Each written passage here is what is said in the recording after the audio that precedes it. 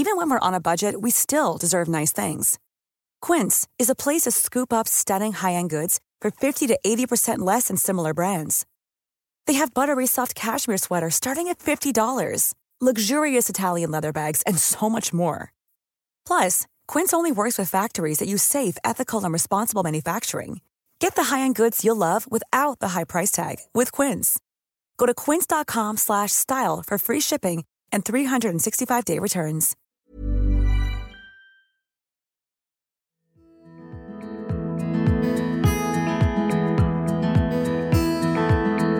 Suomi tarvitsee positiivista puhetta perhe-elämästä.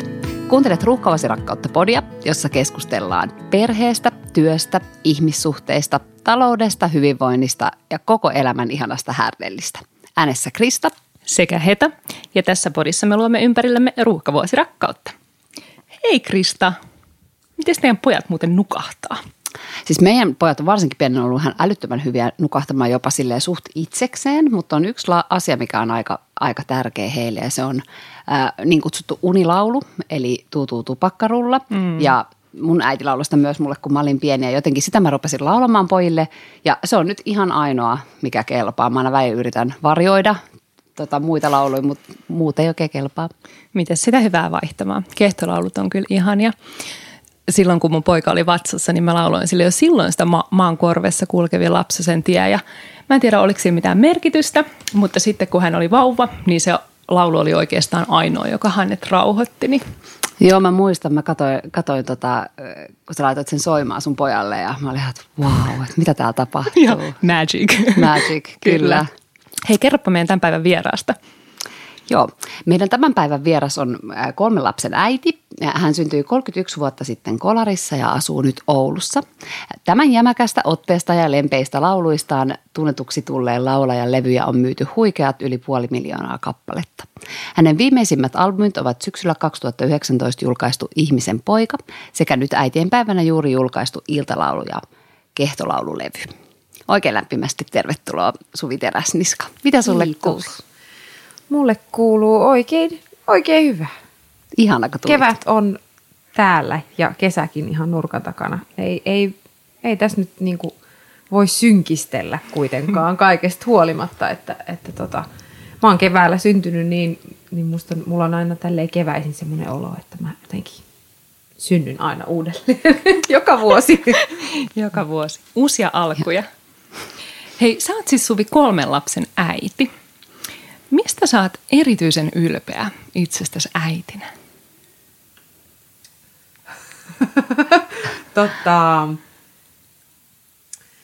No ainakin mä oon oppinut siis ihan uudella tavalla niin kuin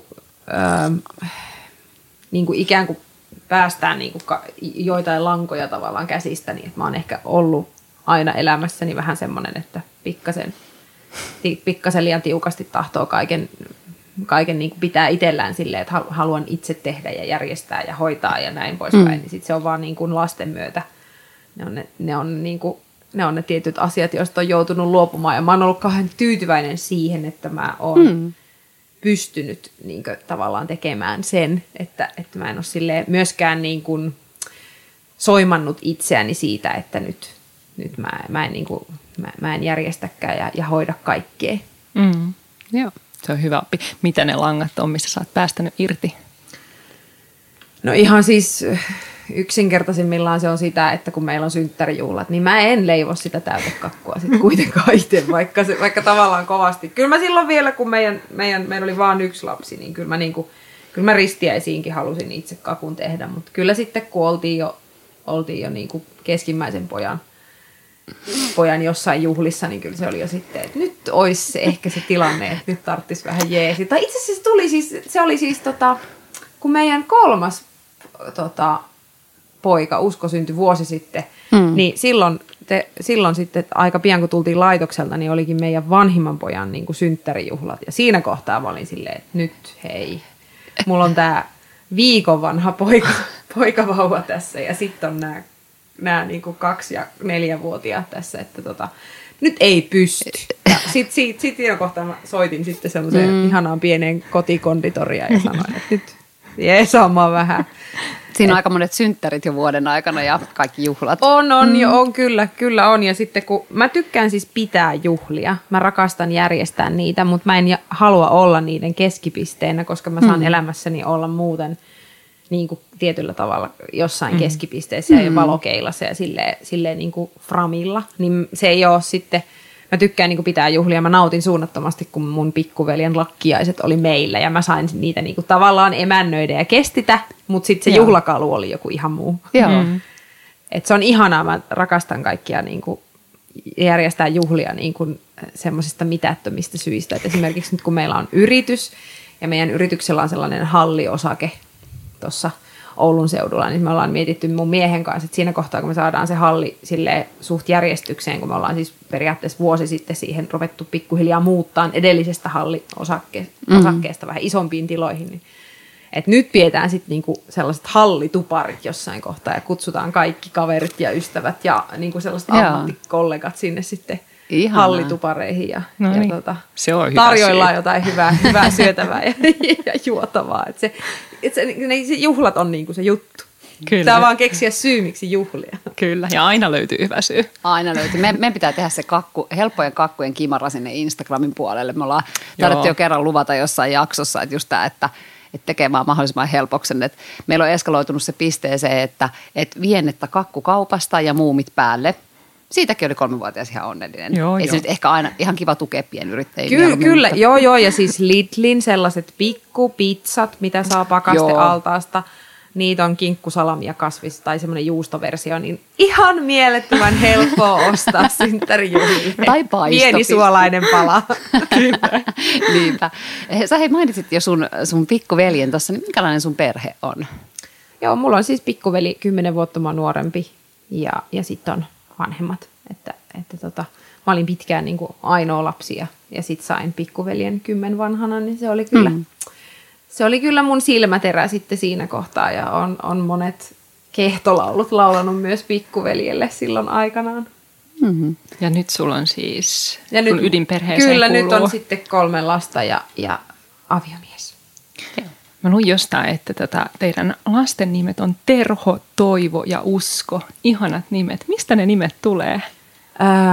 Kaikki tulee niin kuin meidän perheestä ja suvusta, että myöskin poikien niin kuin toiset ja kolmannet nimet tulee sieltä ja se on ollut niin kuin tosi tärkeä semmoinen pointti siinä.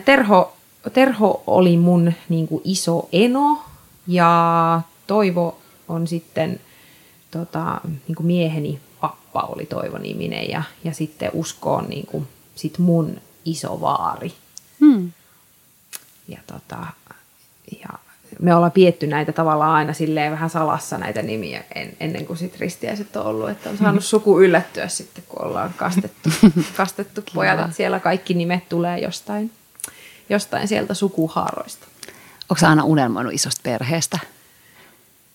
Enemmän ja vähemmän joo, koska siis mä oon aina niin kuin ihailen kuunnellut niitä tarinoita mun omilta vanhemmilta, kun heillä on ollut paljon sisaruksia ja sitä heidän lapsuutta ja sitä nuoruutta. Eritoten sitä sellaista nuoruus- ja sellaista varhaisaikuisuusvaihetta, kun ne on ne siskot ja veljet kaikki siinä ja sit lähdetään niinku kimpassa ekan kerran baariin tai johonkin. Siis se on ollut ihan mahtavaa kuunnella. Ja se on ollut niinku tosi nastaa sekin, että vaikka mulla ja mun pikkuvelillä on 10 vuotta ikäero, hän on nyt 20, niin niinku mekin ollaan käyty eka kertaa yhdessä karaokebaarissa ja kuinka hauskaa se on ollutkaan. Et sit tavallaan niinku, aina mä niinku lapsena kuitenkin toivoin niitä pieniä sisaruksia, että voi että kun mä saisin edes yhden pikkusiskon tai pikkuveli. Ja sit kun se tuli, niin se oli mulle niinku unelmien täyttymys. Ja mä muistan sen hetken, kun mä juoksin koulun pihan poikki ja isä oli mua tullut hakemaan ja mä en siinä kohtaa vielä en mä muista, oliko mä jo kuullut, että kumpi sieltä on tullut, että kumman mä oon saanut, pikkuveli vai pikkusisko. Ja se oli ihan mahtavaa. Oskari siis syntyi keisarileikkauksella ja joutui hetkeksi tämmöiseen painekaappiin sitten sinne keskusten osastolle, niin hän siellä sitten 4,5 kilosena makasi siellä sellaisten todella pienten niin kuin ihmisten alkujen kanssa siellä samalla, niin se oli aika silleen, se oli semmoinen hurja muisto siitä, että se hänen tuskin mahtui siihen kaappiin, missä hän siellä kaikki maskit naamalla makoili. Niin. Mutta se hetki, kun sai oikeasti koskettaa pikkuveliä, vaikka hän olikin siellä kaapissa, ettei saanut niinku syliä vielä. Niin. Tuo on aika ihana tämmöinen isomman ikäeron juttu, että sä muistat noin hyvin ne hetket sun Kyllä, ja siis mä oon ollut tosi paljon niin kuin mun pikkuveljen kanssa niin kuin silloin yksin kotona, ja se ei ollut mitenkään ihmeellistä todellakaan silloin niin kuin 90-luvun lopulla, 2000-luvun alussa se, että vanhemmat lähti johonkin ravintolaan syömään, ja mä jäin pikkuveljen kanssa kotiin. Hän oli semmoinen puolivuotias, ja mä olin sitten sen 11, että se oli niin kuin jotenkin, vanhemmat luotti, kyllä totta kai se on varmasti ollut kiinni siitä, että minkälainen tyyppi mä oon ollut. Mä oon varmasti ollut sen ikäisenä jo aika silleen itsenäinen 11-vuotiaaksi. Että sitten ne on uskaltanut luottaa siihen, että kyllä toi täällä pärjää. Ja kännykät oli jo siinä kohtaa keksitty. Niin, kyllä. Ja sä kerrot me naisten jutussa, että sä uskot vakaasti siihen, että elät loppuelämäsi nykyisen miehesi Simon kanssa. Kerro vähän sun miehestä. Hän on ihana tyyppi.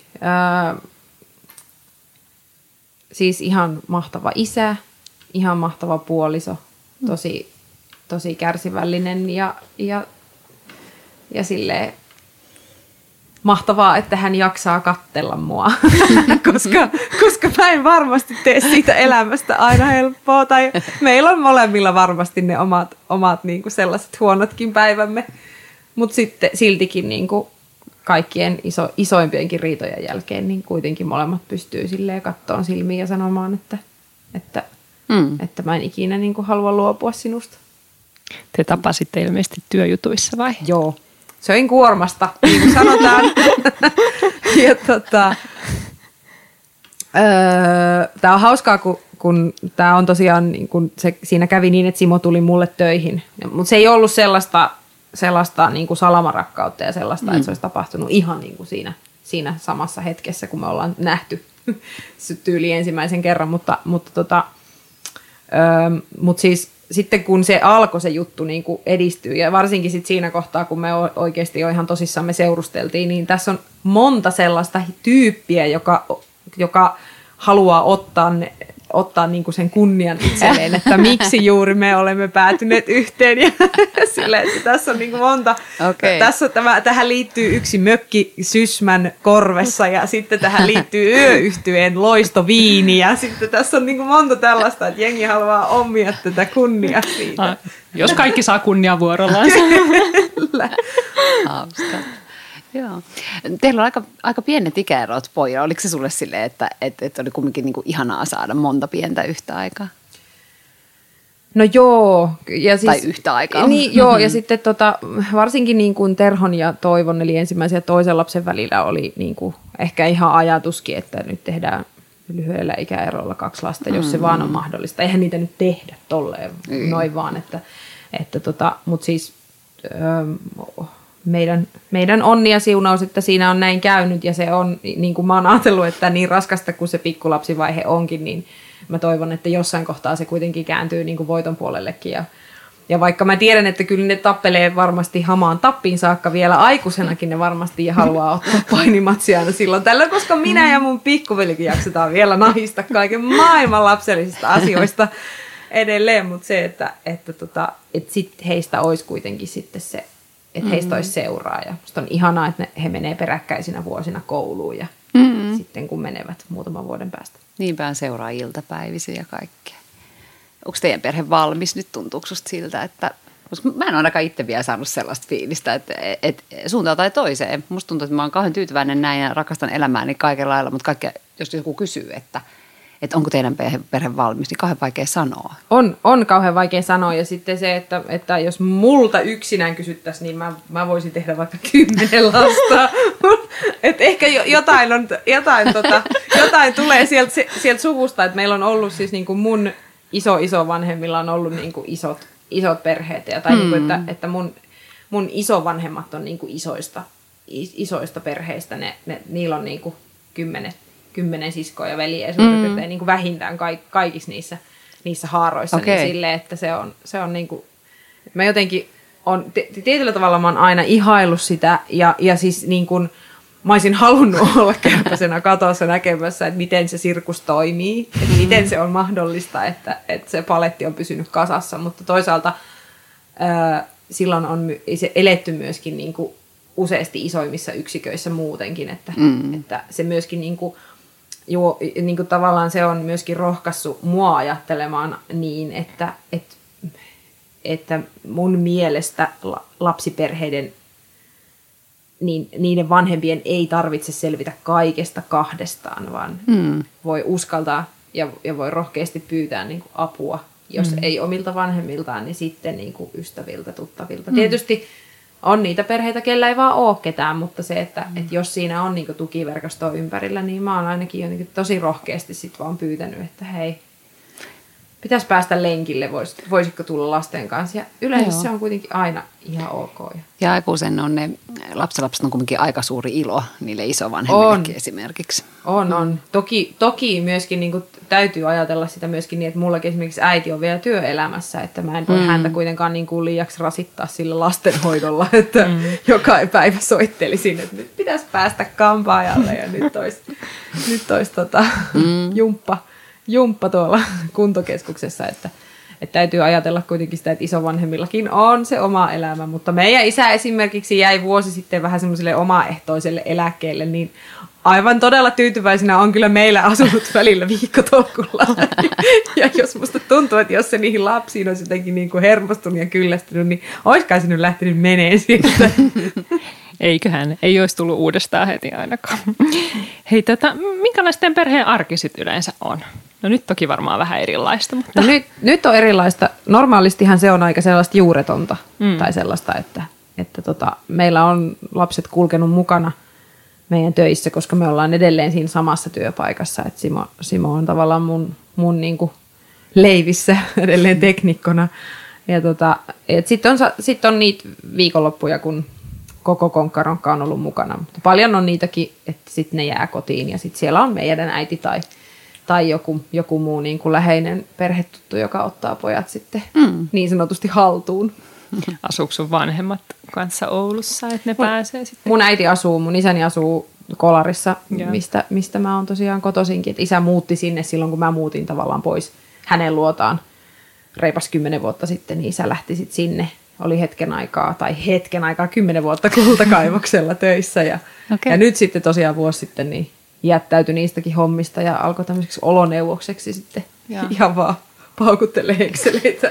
No, ei se nyt ihan siltä kuulosta. niin, kyllä hän on ollut semmoisessa ehkä pienessä orjatyössä meillä tekemässä muun muassa pihahommia ja ruokapalkalla. Hyvä. Eikö sitä harrastaa sitten lapset tai sä itse jotain? No ei meillä oikeastaan semmoisia säännöllisiä harrastuksia ole niin kuin meidän perheellä. No siis ehkä se semmoinen niin kuin jonkinlainen urheilukärpäne on purassut nyt mua. Se on purassut nyt niin kuin viime vuoden puolella ja mulla on ollut silleen aktiivisempi elämä tässä pitkään, mikä on tuntunut kyllä tosi hyvältä ja on tehnyt mulle tosi hyvää ja mieheni on tullut sit siinä vähän vanavedessä sit tämän vuoden puolella, että on ruvettu vähän silleen aikatauluttaa sitä meidän päivärytmiä niin, että molemmat ehtis liikkumaan. Ja sitten taas lasten kanssa. No vauvauinti oli se, missä me kaikkien kanssa käytiin. Ja uiminen on semmoinen, mikä on kyllä jäänytkin meidän pojille semmoiseksi, niin kuin, että ne tykkää siitä. Ja no mun mieheni on SM-tason uimari tuolta nuoruusvuosiltaan, niin se on tavallaan ehkä joku sellainen, mikä sit sieltä tulee verenperintönä. Ja se on myöskin niin kuin, mä oon kyllä sanonut, että se voisi olla semmoinen harrastus, minkä ne vois aloittaa, mutta mun mies jotenkin torppasi totaalisesti sen, mutta me ollaan vähän mietitty, että jos nyt tästä koronasta selvittäisiin ja taas niin kuin starttaisi noi tollaiset harrastustoiminnat, niin ehkä sirkuskoulu olisi jotenkin, musta tuntuu, että se voisi olla meidän pojille. On vähän sellaisia vinkeitä, että tykkää temppuilla ja silleen, niin sais siellä vähän purkaa energiaa, että kyllä se meidän niin kuin harrastaminen sitten menee se semmoiseen, niin kuin, että mennään hoploppiin purkaan se ylimääräinen. Joo. ylimääräinen energia siitä päivältä pois. Mä katsoin sun Instastoreissa, niin sä olit eka jollain 8 kilometrin lenkille. Sitten mä katsoin seuraavana päivänä, sä oot kuntosalilla. Mä ajattelin, kyllä sun aika aktiivinen elämä on. Että... No joo, niin siis kun mä oon ajatellut sen nyt näin, että nyt kun on tää tämmönen lukkotilanne, että ei ole töitä kuitenkaan. Ja sitten mulla on periaatteessa nyt kuitenkin enemmän aikaa siellä kotona ollessani. Että miksi mä en käyttä sitä sitten taas uudella tavalla siihen niin kuin itsestä huolta pitämiseen. Totta. Tässä oli sellainen pieni lamaantumisen hetki, mutta musta tuntuu, että se oli meillä niin kuin jotenkin kaikilla. Et siis varsinkin mä oon jutellut nyt niin kuin monien luovalla alalla olevien ihmisten kanssa. Kaikilla oli vähän sellainen, että biisintekijöiltä tai sellaiset muusikot, jotka tekee biisejä, niin ne oli vähän silleen, että ei oikein syntynyt hetkeen mitään, kunnes se sitten lähti niin kuin ikään kuin se tulppa irtoaa ja lumipallo lähtee vyörymään uudelleen, että niin semmoinen kollektiivinen järkytys. Kyllä. Ja mulla oli kyllä se ihan sama. Ja siis semmoinen niinku raju pettymys siitä, että se mahtoi yhtäkkiä vetästää jalkojalta. Että se oli aika semmoinen aika tosi lamaannuttava. Ja mulla meni kyllä hetki sitä niinku pureskellessa. Ja kyllä mä oon monet itkut kotona itkenyt sen takia. Se on ollut niinku välillä hankala lapsille selittää, että miksi äitillä on niin paha mieli. Toki viime vuosi oli tosi raskas niinku muutenkin.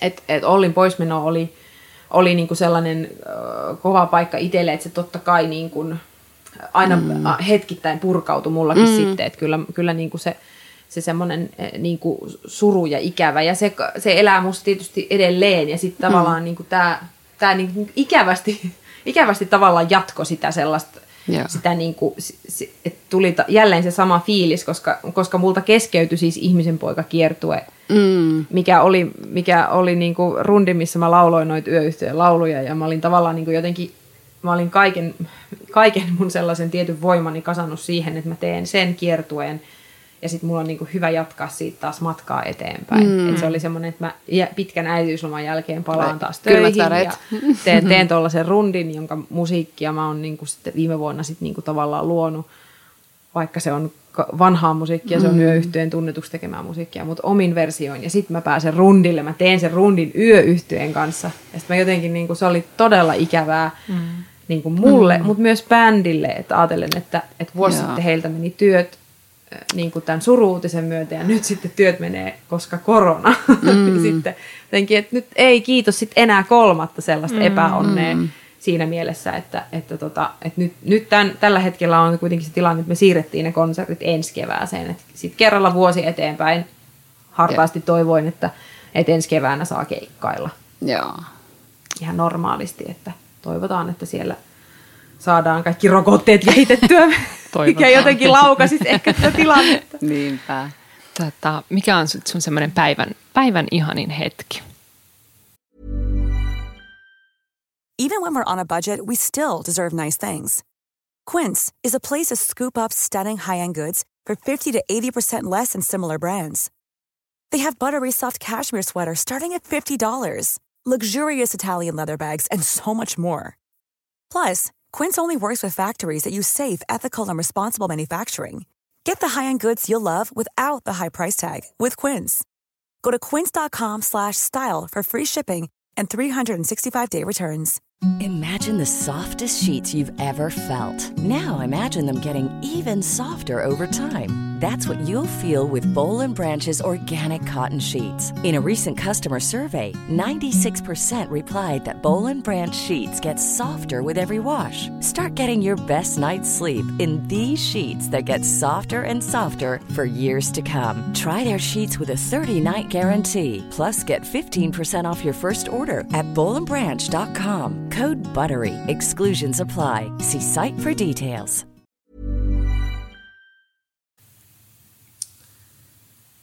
No se riippuu ehkä vähän jotenkin päivästä. Siis semmoisina päivinä, kun pojat on ollut vaikka päivähoidossa, niin kyllä se sitten se, niinku, se hetki, kun niitä lähtee hakemaan ja kun ne joka kerta juoksee niin onnellisena vastaan. Vaikka ne joka aamu jää sinne ihan yhtä onnellisena. Et meillä ei ole kyllä yksikään, tai meillä on siis Terho ja Toivo on ollut päivähoidossa, niin ne ei ole kumpikaan vielä jäänyt päiväkotiin silleen itkien eikä meidän perään, että ovat silleen aika reippaita yksilöitä olleet kyllä molemmat, mutta sitten kuitenkin koska sitten kun mä tuun kotiin vaikka joltain niin kuin pitkältä työreissulta, niin tätä ei tapahdu kotioloissa, tätä niin kuin juostaan ovelle äitiä vastaan. Isiä vastaan kyllä juostaan, mutta äitiä vastaan ei juosta. Että jotenkin niin kuin, musta tuntuu, että isiä jotenkin kaivataan enemmän. Toki isä on ehkä vähän enemmän pois kotoa, että Simolla on myöskin niitä työpäiviä silleen hallilla, että se joutuu preppailemaan meidän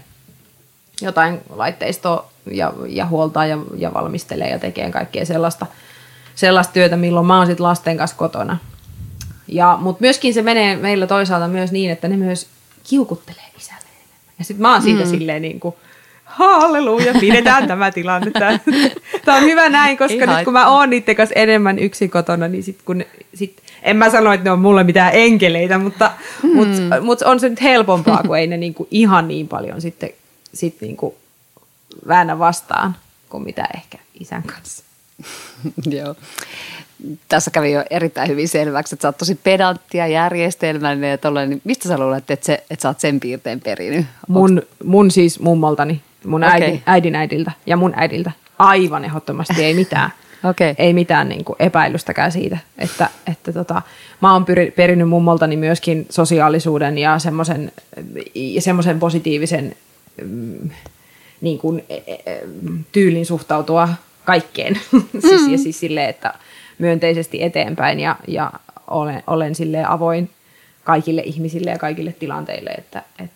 Ja juuri tämä juhlien järjestäminen ja kaikki emännöinti ja kaikki, se on niin mummon kyllä niin kuin peruja, että terkkuja vaan Seijalle sinne jonnekin pilven reunalle. Mä ainakin kaipaisin tuommoista suviteräsniskamaista järjestelmällisyyttä elämääni. Mitä se käytännössä tarkoittaa siis? No siis se on hauskaa. Lapsiperhearjessa. Mun seuraajat somessahan siis tietää jo näitä puolia, että kun mä avaan keittiön laatikot, missä on niinku muovipussit, niin ne on silleen tarkoissa riveissä. Ai sä et kestäis meidän keittiö. ja siis tämä missio on mulla vähän kesken, mutta mä oon siis aloittanut tekemään esimerkiksi, tää on siis varmaan niinku aivan ääriesimerkki siitä, kuinka niinku hulluuteen saakka mä voin mennä tässä jutussa, mutta siis erinäköisten kodinkoneiden mukana, kun tulee käyttöohjeita, niin mä oon siis mapittanut niitä käyttöohjeita ja sitten mä oon semmoisilla sivuväri sellaisilla tarroilla niin merkannut sit sinne aina, että mistä löytyy suomenkieliset ohjeet ja sitten niin kuin mapittanut, ei ne nyt ihan aakkosjärjestyksessä ole ne ohjekirjat siellä, mutta silleen, että ne kuitenkin aina sitten löytyy, jos niitä tarvitsee. Harvemmin kyllä tarvitsee, koska jos joku vika tulee vaikka pesukoneeseen, niin sen ohjeen löytää jumalauta netistä. Mä en ymmärrä, miksi sitä paperiversiota enää tänä päivänä tarvitsee. Mutta ei niitä itse asiassa löydy, jos on jotain vanhoja kodinkoneita, niin ei niitä löydy. No, mutta meilläkin on kuitenkin kohtuu uudet kodinkoneet. No, kyllä me ollaan niinku silleen, että nyt se on alkanut menee sit siihen, että kun me ollaan ostettu uusi leivänpahdin, niin me eikä tarvita sitä manuaalia sen jälkeen, että ihan kaikkea ei tarvitse säilyttää. Mutta silleen, että esimerkiksi meidän poikien vaatekaappi on silleen, että mulla on semmoinen tarrakone, millä mä oon merkinnyt, että Terho ja Toivo ja sitten on housut, teepaidat, sukat, alushousut ja niin edespäin. Mutta se johtuu ihan siitä, että sen toisen aikuisen siellä meillä kotona ei tarvitsisi aina kysyä, että mistä joku asia löytyy, mutta se kysyy siitä huolimatta. Siinä lukee. niin lukee, kyllä. Ja siis kun mä oon mä oon niinku kiroillut sitä, että kun miehet ei löydä mitään kotona.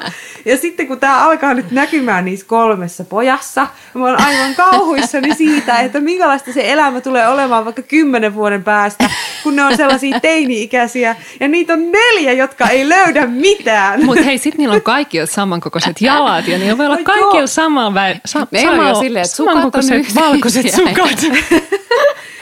Ja sitten toivotaan, että tavallaan, että ehkä poikien elämässä onkin just se, että voivat käyttää samoja vaatteita. Toki tyttöjenkin elämässä voi olla varmasti sitä, mutta ainakin mulla niinku sellaisilla ystävillä, joilla on tyttölapsia, niin se alkaa jo tosi varhain se nirsoilu niiden vaatteiden kanssa. Et meidän jätkät on toistaiseksi ihan sama, mitä laitetaan päälle. Että okei, pari paitaa on silleen, että joskus tulee itku, jos robottipaita on pesussa, mutta ei ole kuitenkaan silleen, että aamulla tarvitsisi niinku vääntää siitä, että mikä se on se paita, mikä laitetaan päälle, tai minkä väriset sukat. Musta tuntuu, että mä oon päässyt siinä vielä toistaiseksi helpolla, Mutta juurikin tämä, että asioita ei löydy, vaikka se on suoraan siinä nenäsi edessä, niin se vaan tässä vähän ehkä huolettaa, että mitä tulevaisuus tuo tullessaan. Just näin. Hei, te siis asutte Oulussa. Ja no, tänä kesänä varmasti kotimaan matkailu on aika hot, aika muodissa. Mä tunnustan, että mä en edes muista, milloin mä olisin käynyt Oulussa viimeksi. Onko sä käynyt, Krista? No, mä oon käynyt, mutta siitä on pitkän aikaa. Ouluhan siis ihana paikka ja ihania ihmisiä. Joo. Kaikista kaupungeista sanotaan aina, että ai se on niin hieno kesäkaupunki. Ihan kaikista, kaikki paikkakunnat, ai se on niin ihana kesällä. No, mutta mitkä olisi niinku top 3 Oulu-vinkkejä kesällä, jos tulisi? Oh my God. Varmaan Nallikari, Hiekkaranta, siellä on Oulun Edeni, niin kuin Oulun kylpylä. Se on varmaan yksi sellainen tosi. Että sinne kyllä niin kuin Norjasta saakka pukkaa porukkaa niin kuin aina Nallikariin. Sitten no sitten mä voisin sanoa semmoisen ravintolan kuin Oula. Se on niin kuin Lapland Hotelsin yhteydessä kuitenkin se ravintola. Siellä on todella hyvää ruokaa. Ihan siis todella hyvää. Sieltä saa niin kuin aika lappipainotteisesti tietenkin niin kuin nimestäkin voi päätellä ja hotelliketjusta, että mihinkä päin Suomeen mennään. Mutta siellä on kyllä, mä oon sitä kehunut kaikille ulko-oululaisille, että kun tuutte Ouluun, niin käykää siellä tutustumassa. Ja mitähän mä voisin sanoa kolmanneksi? Mitä lasten kanssa voisi tehdä?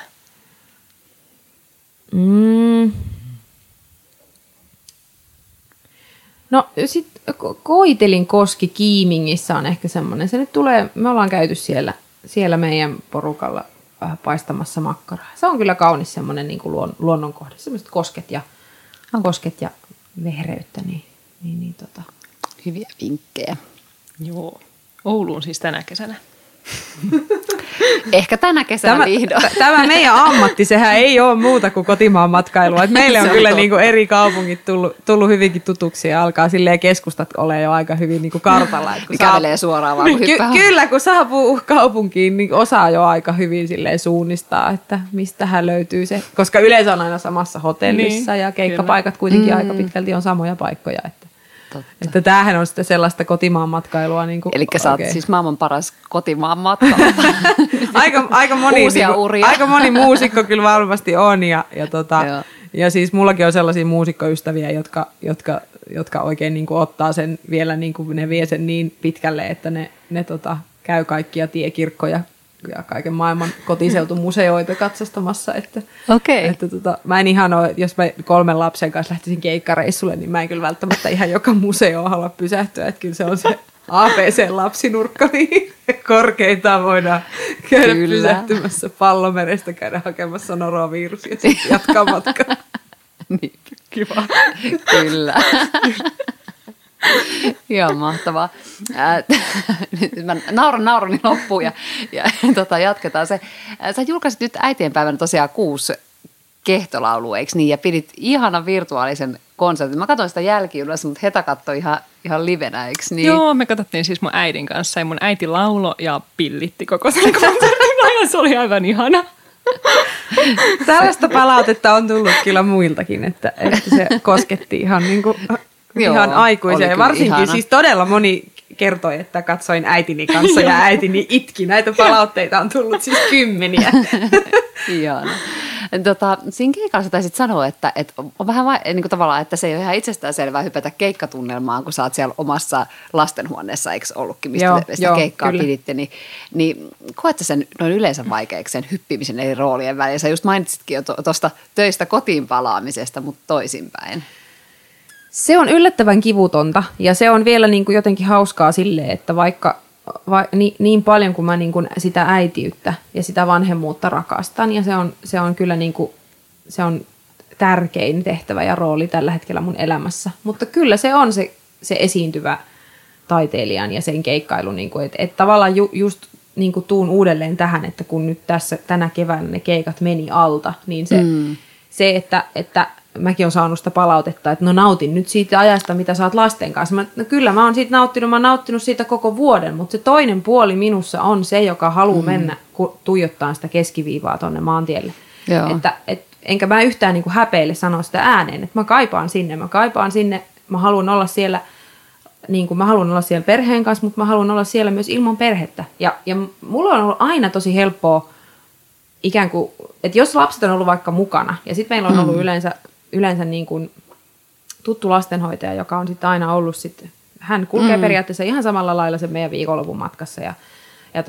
Et siinä kohtaa, kun mä oon lyönyt hotellihuoneen oven kiinni ja ne on jäänyt sinne sitten keskenään, niin mulla unohtuu se maailma ihan saman tien. Mä en välttämättä laita viestiäkään sinne lastenhoitajalle, että miten teillä menee, koska mä voin myös luottaa siihen, että heillä ihan varmasti homma siellä sujuu ja lapset niin kuin ruokitaan ja pyllyt pestään ja hampaat pestään ja ne menee nukkumaan, kun mä oon vielä lavalla. Et se on ollut mulle ihanaa huomata, kuinka helposti mä tavallaan pystyn unohtamaan sen puolen elämästäni. Ja sitten taas, jos mä oon niin kun, jos mä lähden sitten reissun päälle ilman lapsia, tai jos se on hauskaa, että jos kumpi tahansa meidän perheestä, niin kuin minä tai mieheni, ollaan niin kuin reissussa, niin ei me loppujen lopuksi ihan kauheasti soitella kotiin. Et se on se meidän oma hetki. Nytkin mä oon Helsingissä, mä oon täällä muutaman päivän ja silleen, mä otan nyt tästä ajasta kaiken irti. Ja sitten on taas voimaa kyllä, se koska kotona. mä tiedän sen, että myöskään kotona ei ole sitä tilannetta, että muksut niinku kauheasti, tiedätkö, roikkus isän niinku lahkeessa vaan sen takia, että missä äiti on, että voidaanko soittaa äitille. Ei ne sillä tavalla kaipaa niinku isänkään perään, vaikka ne ehkä juuri, niin kuin sanoin aikaisemmin, ovat ehkä isänsä perään enemmän, mutta sitten kun me ollaan keskenämme, niin ei ne kuitenkaan siitä niin älyttömästi kysele, että hei, soitetaan isälle. Ja mä annan myöskin sitten niin kuin Simolle sen rauhan tehdä sit niitä juttuja ja työskennellä siinä rauhassa ja niin kuin toisinpäin. Että kuitenkin sitten, tää on nyt sitä mun omaa aikaa. Toki mä saan sitä totta kai kotipiireissäkin juurikin ne hetket kuntosalilla tai lenkkimaastossa, mutta täällä niinku täällä sitten se on se pitkä huokaus, kun lösähtää tonne hotellisohvalle tai sängylle ja tajuaa, että mä oon nyt yksin täällä. Kyllä. Mitä sä nyt sitten ikävöit niissä keikoissa eniten? Kyllä se on se niin kuin kommunikaatio sen yleisön kanssa ja niin kuin, se fiilis, mikä sieltä yleisöstä niin kuin tulee, koska se on sellaista vuorovaikutusta se asia. Ja just se, multa on hirveästi pyydetty näitä tämmöisiä etäkeikkoja ja striimikeikkoja, ja mua jotenkin niin kuin askarruttaa semmoisen järjestäminen, koska musta tuntuu, että mä en olisi siinä mukana täydestä sydämestäni, koska siitä puuttuu se vuorovaikutus sen elävän yleisön kanssa. Niin mä en niin kuin halua lähteä mukaan semmoiseen, missä mulla on niin kuin pienikin epäilys siitä, että mä en oo siinä niin kuin läsnä, koska se sitten niin kuin helposti siinä niin kuin, niin sanotusti kusee omiin muroihinsa, jos tavallaan sä teet jotain sellaista, mikä ei niin kuin silleen ole, että sä et ole aito sinä siinä hetkessä. Niin mä sitten mieluummin jotenkin vaan panttaan sitten tätä hetkeä, että sitten mä vedän niin kuin palkeet auki heti, kun mä vaan saan. Heti, kun mahdollista. Joo. Varmaan muusikon työ on aika just tälle ilta- ja viikonloppupainotteista, niin kuin sä sanoitkin, niin onko teillä minkälainen tukiverkko teidän perheellä? Mainitsit työ, että on noin isovanhemmat ja onko sä koskaan niin ajatellut kodin ulkopuolelta just käyttänyt jotain apuja? Tai? No siis satunnaisesti meillä on käynyt jotain niin kuin tällaisia opiskelijoita lapsenvahtina. Että meillä on siis Oulun seudulta löytyy ihan semmoinen tosi ihana Facebook-ryhmä, mistä pystyy tämmöisiä niin kuin lastenvahteja silleen lyhyellä varoitusajalla löytämään. Mutta sitten meillä on niin kuin semmoisia perhetuttuja, että yksikin meidän perhetuttu kyllä niin kuin melkein kerran viikossa soittaa ja kysyy, että saisiko poikia leikkimään tai saako tulla leikkimään. Ja tosi arvokasta. jos se on silleen, että se tulee ja hakee, niin se hakee kaikki 3 sieltä meiltä ja palauttaa ne sitten, kun ne on iltapuuronsa syönyt ja hampaat on pesty ja ne on suurin piirtein niin kuin nuokkuu siellä. Kyllä, että ne on ihan siis, että ne kannetaan sieltä autosta suoraan sängyn pohjalle, että se on niin kuin aina semmoinen, se on siis mahtava hetki, kun se puhelin soi ja mä katson, että Mallu soittaa. Sitten mä oon Simolle silleen, lapsivapaa ilta on tulossa. Ihana Mallu. Terveisiä. Se on, kaikilla pitäisi olla Mallutäti elämässä, siis oikeasti ihanaa. Ja sitäpä, että sekin on ihanaa, että kuulostaa, että sun pojilla on siis ihan mielettömästi rakastavia aikuisia ympärillänsä. Kyllä, nimenomaan. Ja siitä mä oon ihan niin kuin äärimmäisen onnellinen. Mun äidin puolen suku, mun mummoni siis äidinäiti kuoli 3 vuotta sitten vähän yllättäen ja se oli meille niin kuin suvussa kova paikka. Ja me ollaan tosi läheisiä, pidetään tosi tiiviisti yhteyttä ja me nähdään niin kuin muutaman kerran vuodessa sit isommalla porukalla niin kuin suvun kesken. Niin se on ihan mahtavaa, kun siellä on sitten kuitenkin se ikähaarukka on niin kuin 0-vuotiaasta 80-vuotiaaseen ja tavallaan meitä on siis niin kuin Terho, eli meidän vanhimmainen oli niin kuin 100 jälkeläinen siinä ketjussa, niin sit voitte vaan kuvitella, että sit kun se koko porukka on kasassa, niin meitä on kyllä tosi paljon, niin sitten se yhteisö on niin kuin sellainen, että siellä kaikki kasvattaa ja kaikki pitää huolta toisistaan ja kaikkien toisten lapsista ja lastenlapsista, että se on ihana yhteisö, missä tietysti harvemminhan sitä pääsee elämään ihan silleen niin laajasti ja varsinkin kun tässä meidän työssä, koska ne hetket, kun kokoonnutaan porukalla, on yleensä juhannus ja pääsiäinen. Mä oon aina juhannuksen ja pääsiäisen keikoilla. Paitsi viime vuonna en ollut, että oli ihanaa, että pääsin mukaan niihin suvunkin niin kuin tilaisuuksiin.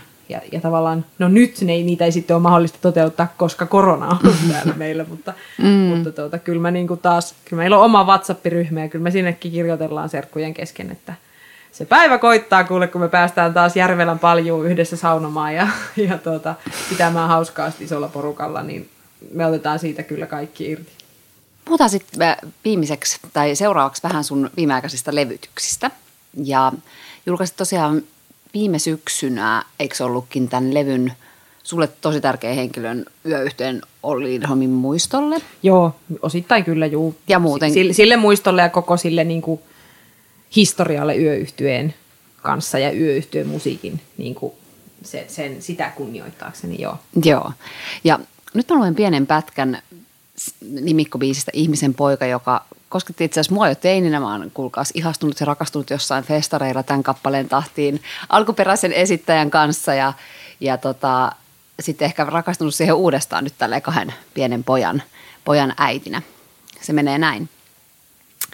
Auttakaa mua, jos mä alan itkemään. Ja poika kiskoo pojan unta vuoteessaan ennen kuin loppuun iltasadun saan. Mä istun hetken ja mietin maailmaa. Ihmisen poikaa se odottaa. Voin kuinka kaunis poika onkaan tosiaan.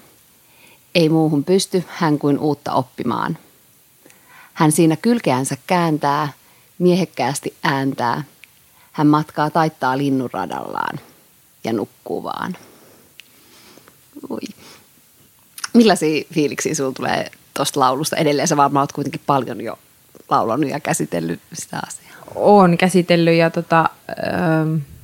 silloin kun meidän Terho syntyi 2015 ja musta tuli äiti, niin mä laitoin oikeastaan silloin jo melkein niin kuin tyyliin laitokselta Ollille viestiä, että hei sitten kun mä joskus teen vielä toisen osan mun Yötribuutti-albumisarjassa, kun mä oon yhden jo julkaissut silloin aikaisemmin, niin saanko mä tehdä Ihmisen pojan, että nyt niin kuin tavallaan, nythän se biisi mua koskettaa ihan erillä tavalla. Ja Ollihan silloin vastasi, että totta kai saat tehdä. Ja se niin kuin konkreettisin oma muisto, mikä mulla liittyy siihen biisiin, on se, mä muistan sen hetken, kun Simo oli hakemassa turvaistuinta kotoa ja me oltiin lähdössä pois laitokselta. Se oli naistenpäivä 2015, niin mä pistin puhelimesta sen laulun niin kuin hiljaa soimaan sinne sairaalaosaston sängylle ja Terho makoili siinä vieressä nukkuvauvan untaan, niin sitten mä niin kuin itkin ja kuuntelin sitä biisiä ja hyräilin sitä niin kuin siinä mukana ja lauleskelin sitä Terholle, että kyllä siihen niin kuin liittyy tosi sellaisia konkreettisia lämpimiä muistoja. Ja totta kai sitten jotenkin ihana tarina toi myös, että sä oot saanut sen vähän niin kuin luvan tehdä sen. Kyllä ja tavallaan niin kuin ikään kuin sillä siunauksella mä sitten sen viime vuonna tein sitten. Ja siinä kohtaa kysyin sitten tavallaan lupaa vielä niin kuin Ollin lapsilta, Ossilta ja Ellalta, että onko se niin kuin heille ok, että heidän isänsä niin kuin musiikkia sitten rupean versioimaan. Kyllä se oli ihanaa, kun esimerkiksi Ella vastasi mulle, että ei hän voisi kenenkään muun edes kuvitella laulavan niitä lauluja, että kyllä saat täyden siunauksen kyllä häneltä. Ihan juttu. No nyt sitä äitienpäivänä sä tosiaan julkaisit näitä kehtolauluja, niin miksi sä halusit levittää kehtolauluja? no tämä ihmisen poika oli oikeastaan semmoinen alkusysäys sille, koska sen biisin julkaisun jälkeen mun someen alkoi satamaan palautetta vanhemmilta, että heidän lapsensa nukahtaa sen biisin soidessa, että tykkäävät ja rauhoittuvat siihen kappaleeseen. Ja sitten mä silloin jotenkin niin kuin rupesi päässä raksuttaan, että pitäisikö tehdä joskus tuutulauluja, että olisikohan sellaiselle niin kuin kysyntää. Ja nimenomaan näille niin kuin perinteisille vanhoille tuutulauluille. Ja mä heitin sitten sen kysymyksen myöskin mun someseuraajille Instagramissa ja hehän sitten sieltä oikein sellaisen palautevyöryn lailla sitä rupesi pukkaa sitä viestiä ja oikein niin kuin pyyntöjä siitä, että voitko nyt heti please tehdä tämmöisen tuutulaululevyn. Ja myöskin mun tuottajani Leri innostui siitä ja levyyhtiölle ei edes kerrottu, me ruvettiin vaan tekemään levyä tai tätä EPtä ja me oikeastaan esiteltiin idea vasta, kun se oli valmiina. Että me tehtiin tämmöinen. Eikä meillä edelleenkään ollut mitään tietoa siitä, milloin semmoinen julkaistaan. Joo. No sitten tuli tämä tämmöinen niin kuin maailmanlaajuinen epidemia, joka muutti varmasti kaikkien niin kuin elämää aina jollain tasolla ja jengi on enemmän ja vähemmän lukittautunut koteihinsa, niin sitten tuli semmoinen niin kuin vahva fiilis siitä, että pitäisikö se nyt sitten pistää se levy pihalle ja musiikki tonne niin kuin ihmisten kuultavaksi, että voisiko nyt olla niin kuin sellaiselle niin kuin kysyntää semmoiselle, että musiikille, joka toimii jollain lailla ehkä myöskin jopa semmoisena terapeuttisena asiana sitten päivän päätteeksi, että jos sieltä tuntuu vähän kodissa, että nyt alkaa se korttitalo huojumaan, niin ehkä sitten voisiko toi olla sellainen, joka laukaisee sitä tilannetta jollain lailla niin lapsille kuin aikuisille, että ja olihan siellä tavallaan aikuisillekin lauluja. Ainakin itse tunnistin just vaikka Lapin äidin kehtolaulu, mikä on semmoinen, mitä mulle on laulettu lapsena, mutta en tiedä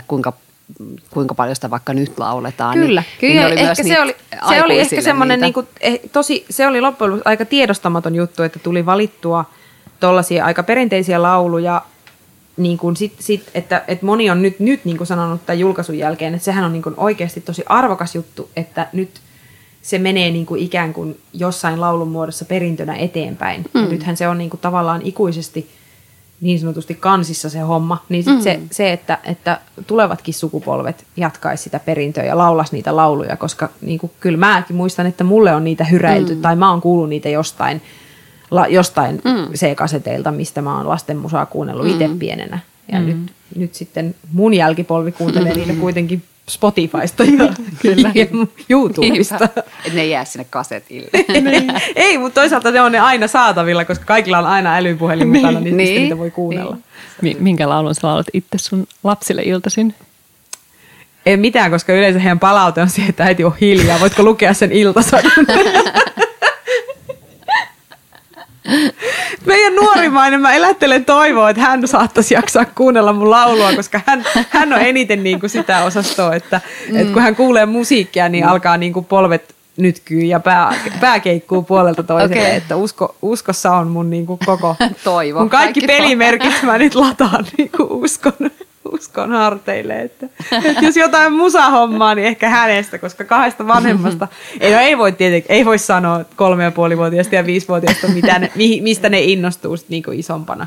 Mutta se, että jos ajattelee, että kuinka voimakkaasti se musiikin, se semmoinen niin kuin musikaalisuus on näkynyt mussa jo ihan siis niin kuin aivan siis vauvasta saakka, niin se, että kyllä meidän jätkiä kiinnostaa kaikki muu paljon enemmän.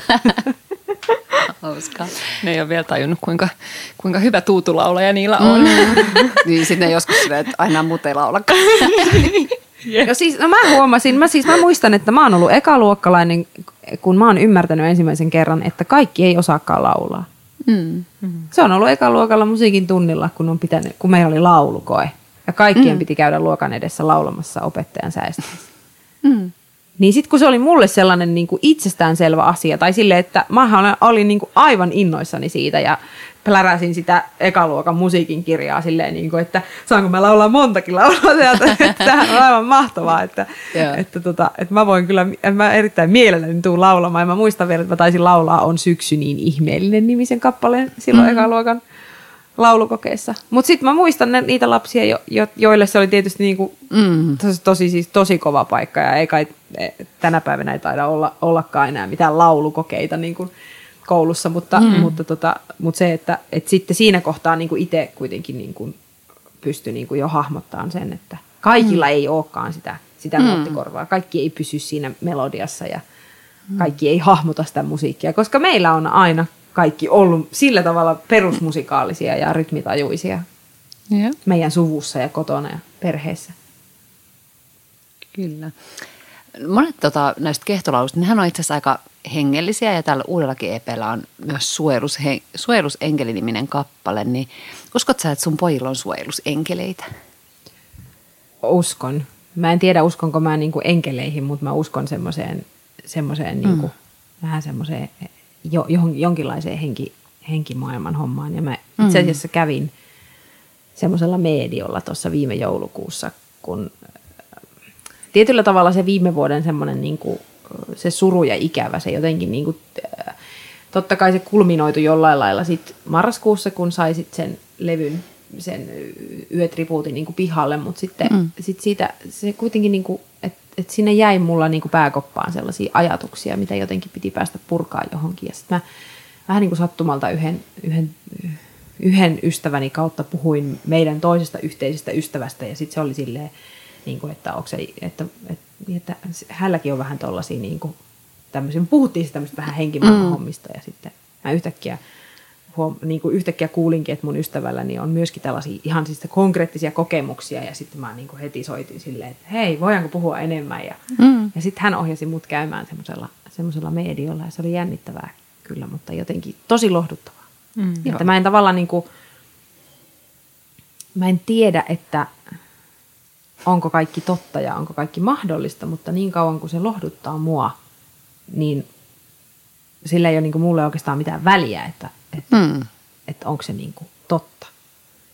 Että jos se tavallaan, ja vaikka se kaikki tapahtuisikin vaan mun pään sisällä, niin jos se saa mut niin kuin, jos se lohduttaa ja se saa mut niin kuin rentoutumaan ja se tuo jonkun lämmön mun sisimpään, niin se kyllä riittää mulle. Kun sä nyt katsot tulevaan, niin mitä unelmia sulla on? No täytyy kyllä sanoa, että aika monet unelmat on jo toteutunut niin ammatillisesti kuin tietysti muutenkin, että mä oon kuitenkin just päälle 30 ja on se punainen tupa ja perunamaa ei nyt ihan, mutta melkein. Ja sitten perhettä on tullut, mutta tietysti siitä terveydestähän sitä sillä tavalla, että saisi niinku piettyä kaikki läheiset niinku silleen terveenä ja itsensä terveenä ja hyväkuntoisena niinku silleen sanan monessa merkityksessä. Ja sitten mulla on kyllä ihan järkyttävä kesämökkikuume, että siitä mä varmaan unelmoin seuraavaksi ihan konkreettisesti. Heta tuijottaa mua merkitsevällä katseella. Kyllä mä oon tuossa niinku myynti-ilmoituksia selaillut, mistä me löydettäisiin semmoinen pieni piilopirtti jostain. Mä luulen, että sä et ole ainoa tällä hetkellä. Hei, meillä on jokaisen jakson lopussa tämmöiset 3 ruuhkavuosirakkauden 3 kipeää. Eli käytännössä me kysytään 3 kysymystä ja toivotaan niihin aika nopeita vastauksia. Ootko sä valmis? Kenet sä haluaisit kuulla Ruuhkavuosirakkautta podcastin vieraana? Arttu Viskari. Miksi? No, me ollaan Artun kanssa molemmat niin kuin esiintyjiä ja vanhempia. Ja musta tuntuu, että me ponnistetaan tietyllä tavalla sellaisista samanlaisista lähtökohdista. Meidän arki on varmasti hyvin tavallista. Mä nyt sanon, että se ei ole tavallista monella muullakin artistilla, mutta se, että jotenkin se meidän juttu pohjautuu sellaiseen tiettyyn semmoiseen suomalaisuuteen, semmoiseen rehelliseen suomalaisuuteen, niin sitten olisi kiva kuulla niin kuin Artun mietteitä siitä niin kuin vanhemmuuden ja tämän koko paletin kasassa pitämisestä. Terkkuja Artulle, kutsua seuraa.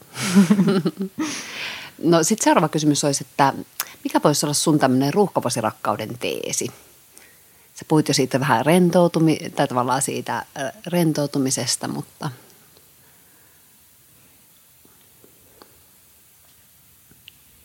ehkä se semmoinen niin kuin se semmoinen niin kuin armo itselleen ja läheisilleen ja se tavallaan se semmoinen, niin kuin, että ei tarvi niin kuin rystyset valkoisena puristaa kaikkea ja aina onnistua kaikessa, että olla niin kuin armollinen elämälle ja tilanteille ja haasteille ja niitä tulee, mutta niistä kyllä selviää. Haluaisitko vielä loppuun lähettää terveiset kotiin? Joo, terveisiä vaan kotiin kyllä ihan todella paljon. Kyllä on, äitillä nyt kun on ollut tämmöinen pieni hengähdystauko täällä Helsingissä, niin kyllä se aika äkkiä tulee sitten se koti-ikäväkin, että se on toisaalta hyvin lohduttavaa, että kyllä se sitten kuitenkin tulee, vaikka innoissaan hyppäsin Helsingin junaan, että mamma lähtee vähän tuulettumaan. Oikein mihinkä. Tuli tyhjää Helsinkiä. Nimenomaan, ettei täällä tapahdu mitään, ei pääse ravintolaan, ei pääse kahvilaan, mutta mulla on tosi ihana siis Airbnb-kämppä tuossa Kampissa, missä mä halusin mennä nyt niinku sellaiseen kodinomaiseen ympäristöön, että ei niinkään mihinkään sellaiseen kliiniseen hotelliin, vaan tolleen asumaan niin kuin johonkin tuollaiseen asuntoon. On ollut ihan tosi nastaa. No niin, ihanaa. Hei, kiitos Suvi. Oli ihana keskustella sun kanssa ja kiva, kun tulit luomaan meidän kanssa ruuhkavuosirakkautta.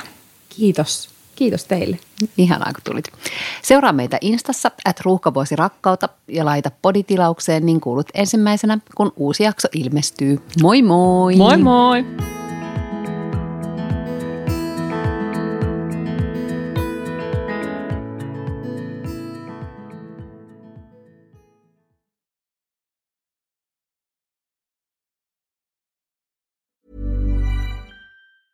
Planning for your next trip? Elevate your travel style with Quince. Quince has all the jet-setting essentials you'll want for your next getaway, like European linen, premium luggage options, buttery soft Italian leather bags, and so much more. And is all priced at 50 to 80% less than similar brands. Plus, Quince only works with factories that use safe and ethical manufacturing practices. Pack your bags with high-quality essentials you'll be wearing for vacations to come with Quince. Go to quince.com/pack for free shipping and 365-day returns. Imagine the softest sheets you've ever felt. Now imagine them getting even softer over time. That's what you'll feel with Boll & Branch's organic cotton sheets. In a recent customer survey, 96% replied that Boll & Branch sheets get softer with every wash. Start getting your best night's sleep in these sheets that get softer and softer for years to come. Try their sheets with a 30-night guarantee. Plus, get 15% off your first order at bollandbranch.com. Code BUTTERY. Exclusions apply. See site for details.